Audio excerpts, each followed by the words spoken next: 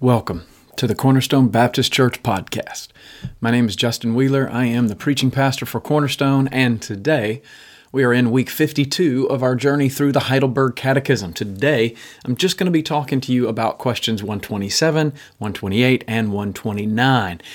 And ultimately, this week we are finishing up not just the Lord's Prayer, but we're completing our journey through the Heidelberg Catechism.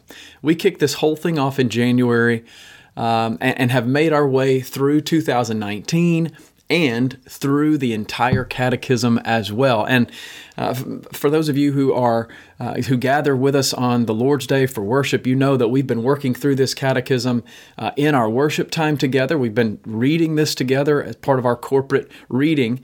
And then this podcast has really been about just a follow-up devotion in the middle of the week to help spur you on, but also to explain and go a little bit deeper into this catechism.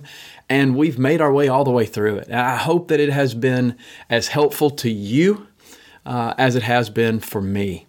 But we bring this year of the Cornerstone podcast to a close by examining the last few phrases in the Lord's Prayer. And since we have 3 questions and 3 answers, I'm going to try to get through this quickly, but I hope it will be helpful to you as well. So let's look at question 127. What is meant by the 6th petition?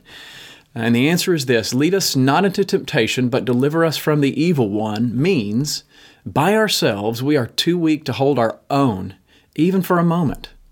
And our sworn enemies, the devil, the world, and our own flesh, never stop attacking us. And so, Lord, uphold us and make us strong with the strength your Holy Spirit, so that we may not go down to defeat in the spiritual struggle, but may firmly resist our enemies until we finally win the complete victory. Now, unfortunately, we are all familiar with temptation, right? I mean, temptation is when the desire to do something sinful arises in our hearts or presents itself in our experience.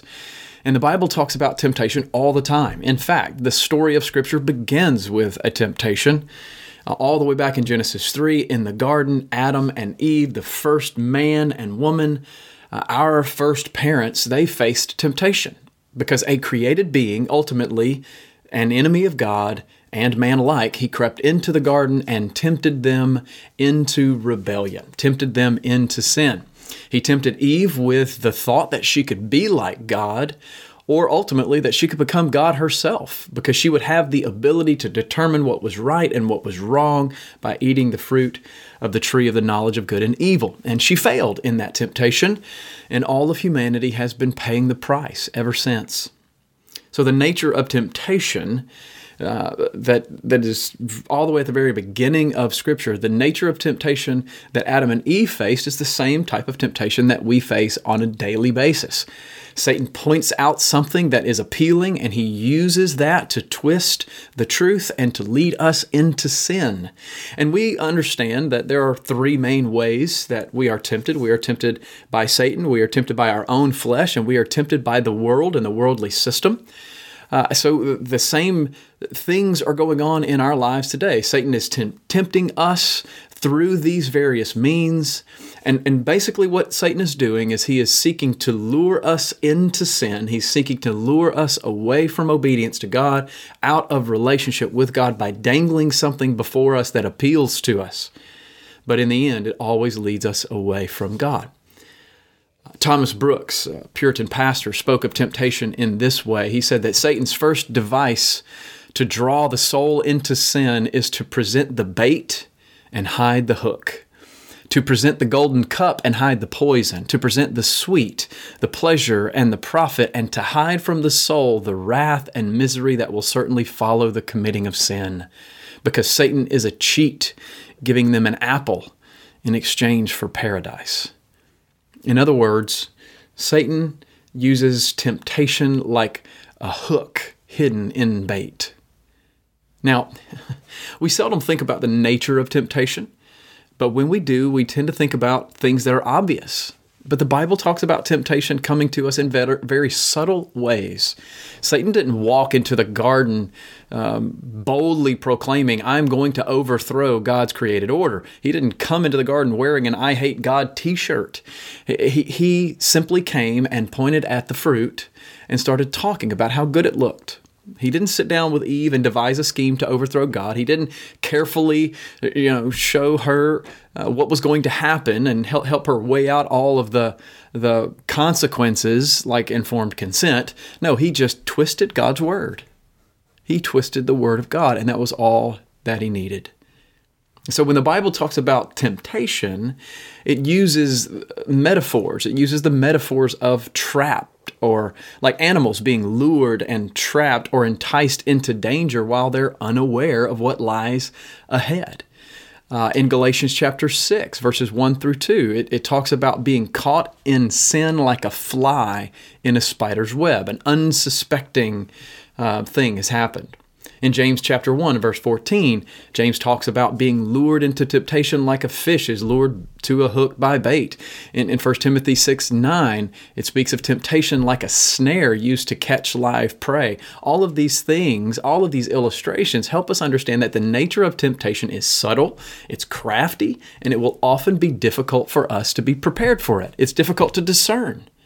And that's been Satan's his tactic for temptation from the very beginning. And that's precisely why we need to pray for God's help.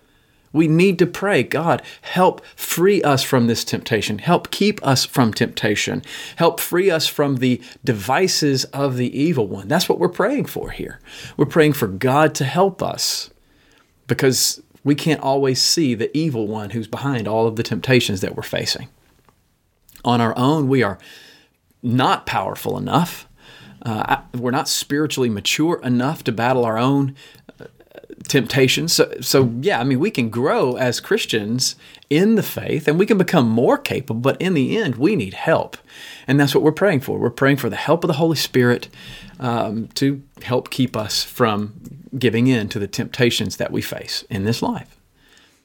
Okay, question 128. What does your conclusion or the conclusion to this prayer mean? Now, not all of the most modern translations of the Bible, for instance, the ESV does not contain this phrase, but many of us learned this phrase when we learned the Lord's Prayer years ago. It's contained within the King James, the New King James, and some older translations. But here's the phrase, the conclusion, if you will, to this prayer. And here's the answer to the question, what does it mean? The phrase is, for yours is the kingdom and the power and the glory forever. And this phrase means that we have made all of these requests, all of these prayers of God because as our all-powerful King, you not only want to, but are able to give us all that is good. And because your holy name and not we ourselves should receive all the praise forever. So I don't know that it really needs to be stated too much, but it's here. And maybe I should say a little bit about it, that this whole prayer is preoccupied not with us. It's preoccupied with God. I mean, it begins with God. It ends with God. It's at every turn we are casting ourselves at the mercy of God. We are begging God to do for us what we can't do for ourselves. This entire prayer is preoccupied with our humility and God's glory, with our need and God's provision. That's what this prayer is about. This prayer is about the glory of God. It's about His kingdom and not our kingdom. This prayer isn't the expression of our natural disposition. It is the disposition of heaven. And this prayer is aiming to orient our hearts around the goodness of God and the holiness of God and the provision of God and the power of God and the glory of His name. And so that's what this phrase is intended to convey. It means to convey that, God, this is all about you. It shows that the point of this prayer is not our happiness, but our praise for God and our reliance upon our Creator God. Our prayer is not about building our kingdom. It's about God using us to build His kingdom, right? This prayer is not about our power. It's about us confessing our weakness and relying upon His strength. This prayer and this universe is not about our glory. It's about His glory. And so when we say yours is the kingdom and the power and the glory forever, that's what we're saying. We're saying, God, this is all about you. And I'm a small part in this. I'm in some cases, an insignificant part in this. I have a role of significance only because you give me a role of significance. But it's all about you. So let this be about your name and your glory and your kingdom forever. Right? So that's what that conclusion is about. And then lastly, question 129, what does that little word amen express? Amen means, this is the answer, that this is sure to be true. It is even more sure that God listens to my prayer than that I really desire what I pray for. Now, some of you know this. The word amen, it just simply means let it be. It's a statement of confidence in the one that we are praying to.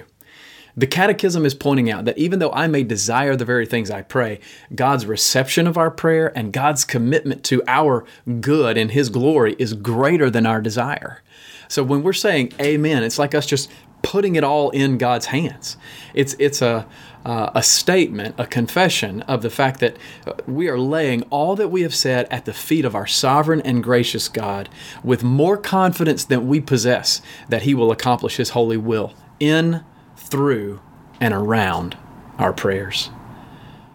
So this is a wonderful prayer, and this is a great thing for us to look at as we come to the end of 2019 and we begin to look at 2020. We need to be reminded of what we're doing as believers and what we should be doing on a regular basis as believers, coming before the Father, opening His Word, learning about Him and learning from Him, and then praying our hearts out before Him and asking Him to accomplish His purpose in our lives, asking Him to help us, asking Him to meet the needs that we have, asking Him to accomplish His purpose even when we don't fully understand it.